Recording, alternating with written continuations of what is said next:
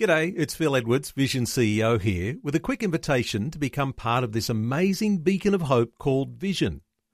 Together we can put our love into action to help people of all kinds build or rebuild their lives on the truth of God. Please consider the part you can play during our upcoming Visionathon appeal, remembering that it's your support that makes Vision possible, including this podcast. Audio on demand from Vision Christian Media. Hello and welcome to Leading the Way. Up next, Dr. Yusuf continues his series, Enduring Wisdom. You'll gain a deeper understanding about suffering in life. Join me in listening as Dr. Yusuf begins his encouraging message.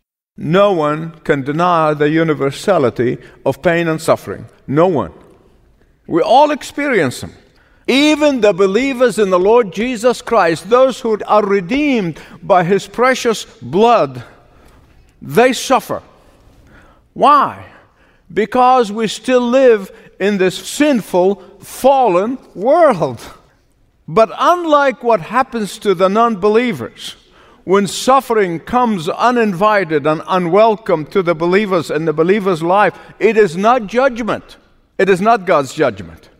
And so I want to give you 4 things as to why a believer suffers in this life. First, it is to purify us. It's to purify us as gold and more than gold, actually more precious than gold. According to Peter in 1 Peter 1:6-7, he said, "You greatly rejoice in your salvation." We rejoice in that we are saved and we are eternally forgiven and we are on our way to heaven. He said, "You rightly so. You greatly rejoice. Keep on rejoicing. Even though," can you say that with me? Even though you suffer for a little while, to purify our faith, being more precious than gold. Secondly, the second thing I want to tell you about suffering, when it is not the consequences of anything we've done, and suffering comes, what it does, it presses us deeper and closer to the heart of God. 2 Corinthians chapter 1, verses 8 and 9, Paul, speaking of his suffering, he suffered so much, but then he comes at a point in his life, 2 Corinthians 1 of 8, he said, "Our affliction was excessively beyond our ability to bear." Think about this. The guy who had been through so much, he says, but this affliction that I'm going through right now, he said, excessively beyond our ability to bear. I can't take it. But why? He gives us the answer. Thank God I don't have to come up with the answer. So he goes on to say, so that we should not trust in ourselves, but in the God who raises the dead. For the lovers of the Lord Jesus Christ, any form of suffering should make us long for heaven. It should make us long for heaven, where there is no suffering, no pain, no tears. The third thing I want to share with you, why God allows suffering for His children, the believers, is that so we may have compassion with others who suffer. It's my testimony that my greatest times of growing in Christ and through Christ are the times of my brokenness and affliction. It is the times when I am in the valley, not on the mountaintop. God allows that so He can draw us closer to Him. Fourthly, when affliction takes place in a believer's life, it is a preparation for bearing more fruit. More fruit. More fruit. It is for making our testimony more effective. And so don't waste your affliction. Don't waste your suffering. Don't waste your pain. Let it polish your testimony. Let it sharpen your testimony.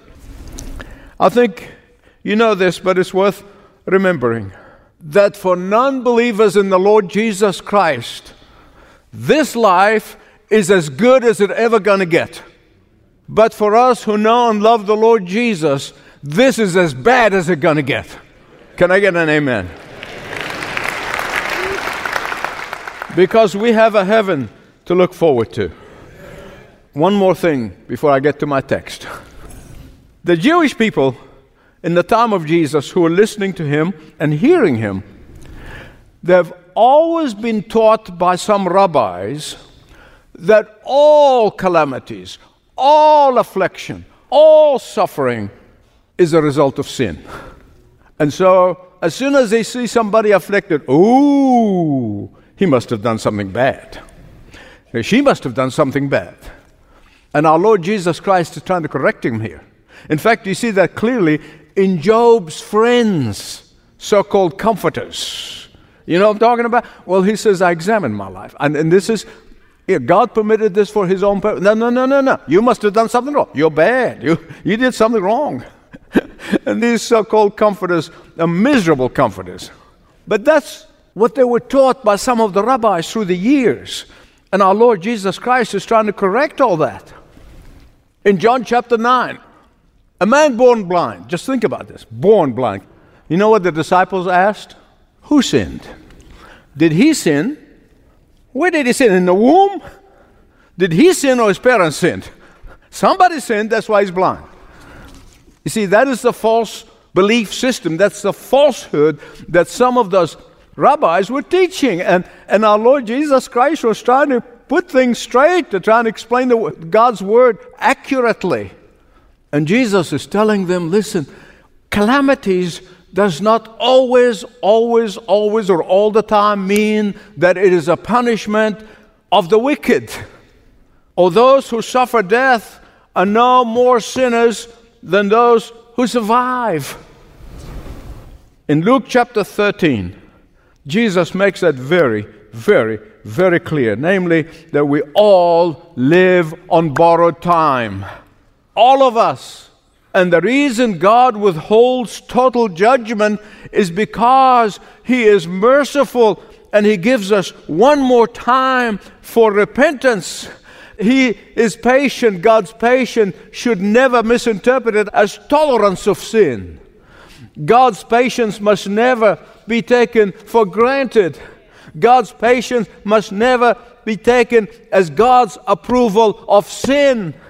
God's patience is because He always longs for people to recognize their stubbornness and their sinfulness and repent. Yeah. And that's what we're going to see in the text today. Beloved, God's perseverance with the fig tree in this parable that I'll be sharing with you in a minute, it is His longing for them to produce the fruit of repentance for every one of us.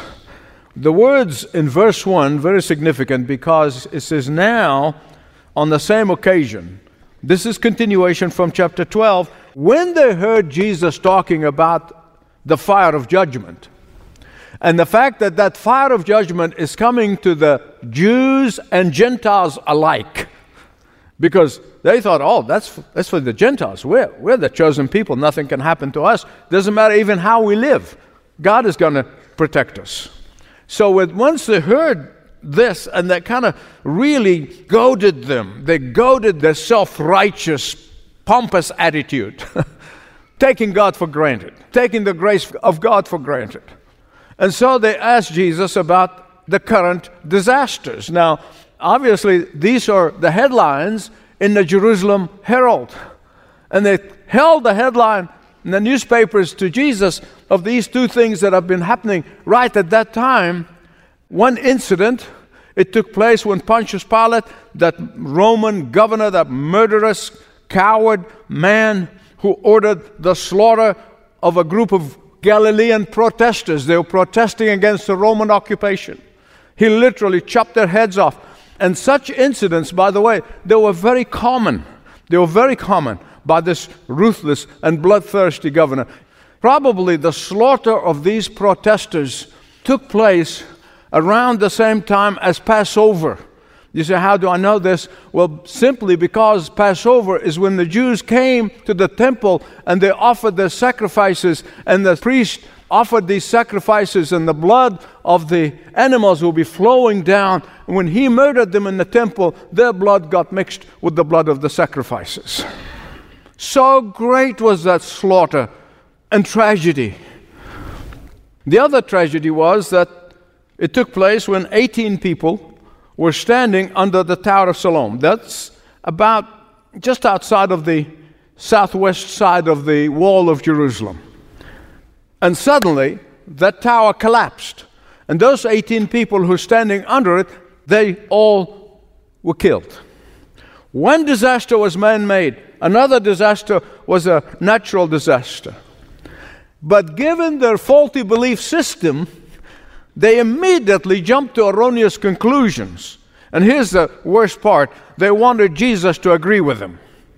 But far from agreeing with them, Jesus sets them straight. And he points to two very important issues. Don't miss them. Don't miss them. Two very important things that he points to them. First, that what truly matters is repentance. It's repentance. And I'm going to explain that in a minute. And secondly, that God's patience, listen to me, God's patience with the non-repentant sinner has a limited time. It has an expiration date.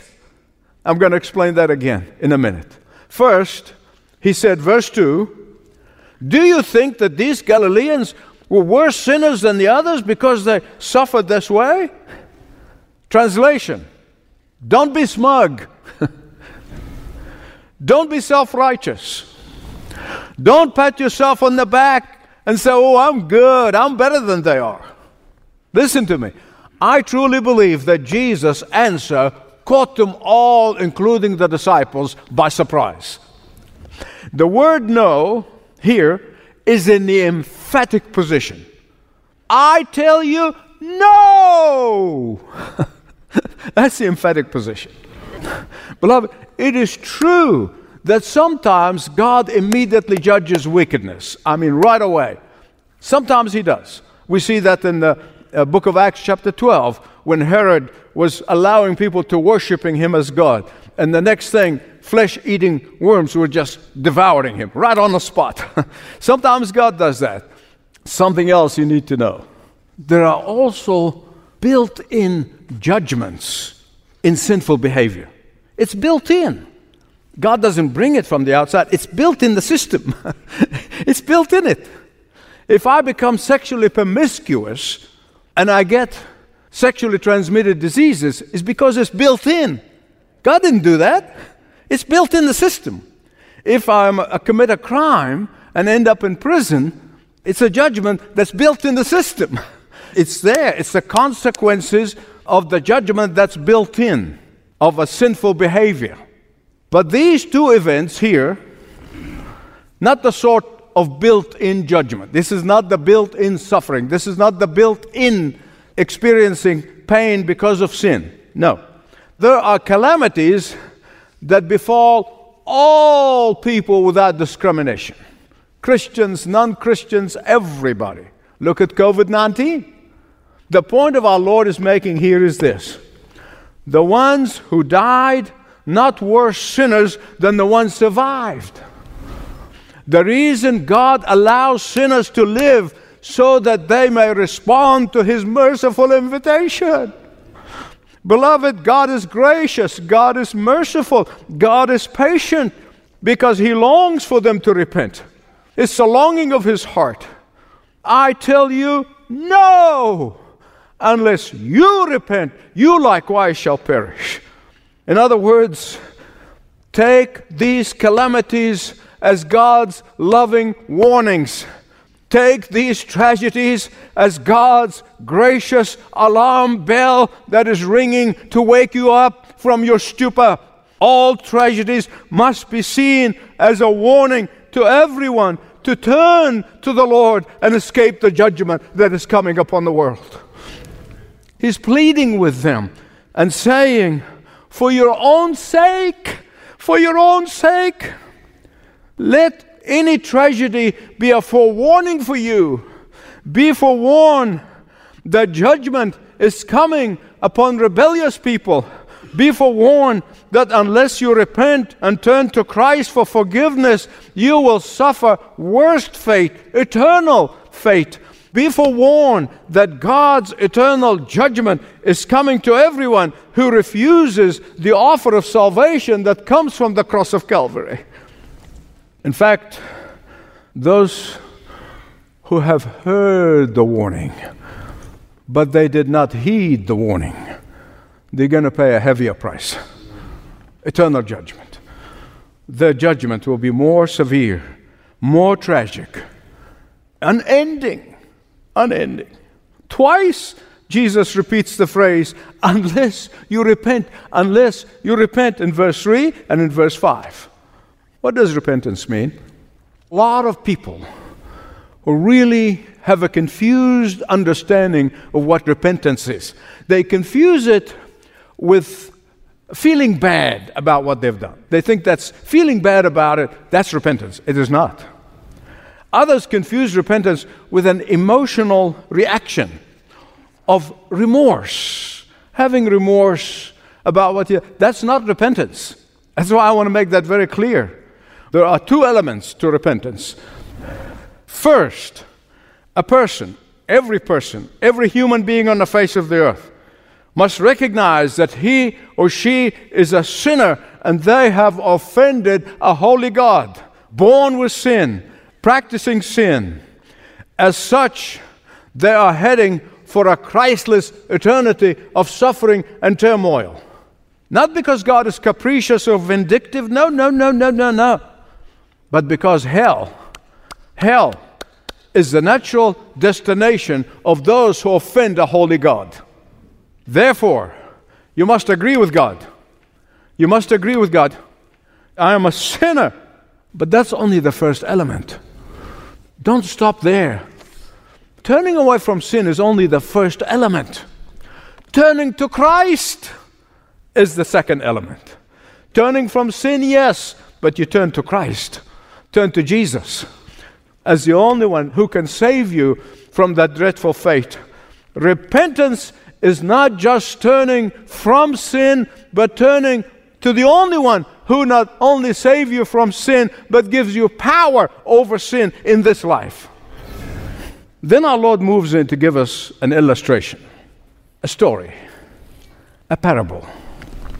And that story illustrates our precious Lord's amazing patience. He tells us how His loving patience in calling sinners to repent one day will run out.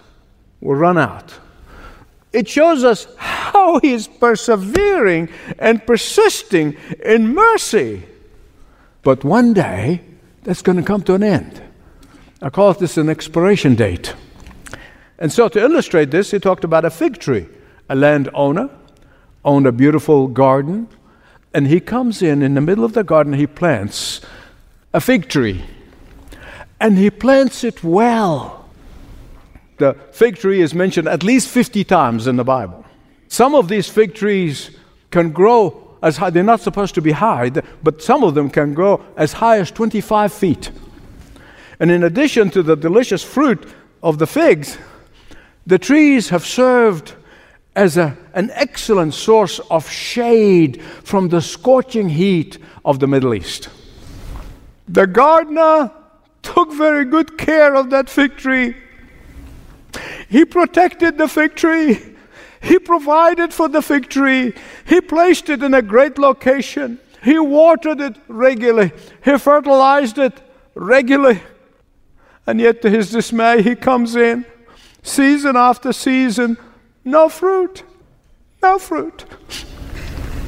This tragic turn of events causes the owner to be perplexed and to be frustrated at the lack of fruit. That tree has tried his patience. And my pleading with you, do not keep on trying God's patience, because that patience one day is going to run out. Verse 7, the owner tells the gardener, cut it down. Why should it keep on sapping the nutrients and the sun and the water and stubbornly refusing to produce fruit of repentance? The gardener pleads with the owner, give me one more year. Give me one more opportunity. Beloved, this is the Holy Spirit speaking to God the Father and saying to God the Father to give you one more chance, to give you more chance so that the Holy Spirit may speak to your heart directly. One more time. So that a friend might speak to you. One more time. So that you may hear that loving invitation. One more time. So that you may be forewarned. One more time. So that you may see the suffering of others as an opportunity to wake you up from your condition. One more time. In fact, this parable has several applications. As you know, all parables, when Jesus tells them, they have more than just one application. The immediate application is he's talking about Israel. Because you'll see later on, at the end of this chapter, Jesus weeps over Jerusalem for rejecting him as their Messiah. He weeps. That's probably the primary application. There's a second application. It's for everyone who have refused to respond to God's means of grace. Everyone. The words next year, this is an expression, meaning it's an indication that there is a limited time. There's just limited time. It's not going to be forever. It's not going to be for all of life. Once the door of mercy is closed, it's closed. Once you keep on rejecting the invitation and the invitation is withdrawn, it's over. Once the opportunity is totally refused, there is no more opportunities. The axe will fall on the unresponsive soul. Beloved, the Bible tells us in Isaiah 55:6, seek the Lord while he may be found. Seek the Lord while he might be found. Call upon him while he's near. Now is the acceptable time. Now is the day of salvation. Thanks for joining Dr. Michael Youssef for this episode in his series, Enduring Wisdom. This is Leading the Way. Maybe you too have said to God, give me one more year, putting off answering the Holy Spirit's call to accept God's gift of grace. If so, maybe a conversation with a Leading the Way pastor or counselor would bring some comfort and clarity. Begin by filling out a short contact form at ltw.org/Jesus. You may not know that Leading the Way is more than content on a podcast or radio program. It's a worldwide ministry devoted to passionately proclaiming the uncompromised truth of God's Word at home and around the world. That's why we'd like to point you toward a specific part of the Leading the Way website where you can connect in deeper ways. Make a note of ltw.org/connect. Once there, you can engage with Leading the Way through the Contact Us link. Find places to listen and watch. Did you know that Dr. Youssef has video content? You can also sign up to get Dr. Youssef's monthly magazine, My Journal. The team has also placed links to download the Leading the Way app and so much more. Write it down, ltw.org/connect. You can also speak with a ministry representative at 1300-133-589. The call centre is open 24/7, 1300-133-589. And you know we love for you to get in touch through the mail as well, so write a letter with your prayer requests, or tell us what this ministry means to you. The address is Leading the Way, P.O. Box 1900, Penrith, New South Wales 2751. Leading the Way, P.O. Box 1900, Penrith, New South Wales 2751. Thank you for listening today. This program is furnished by Leading the Way with Dr. Michael Youssef, passionately proclaiming uncompromising truth around the world.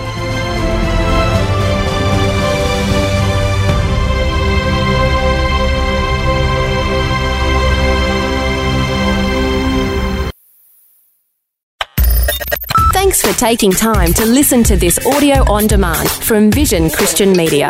To find out more about us, go to vision.org.au.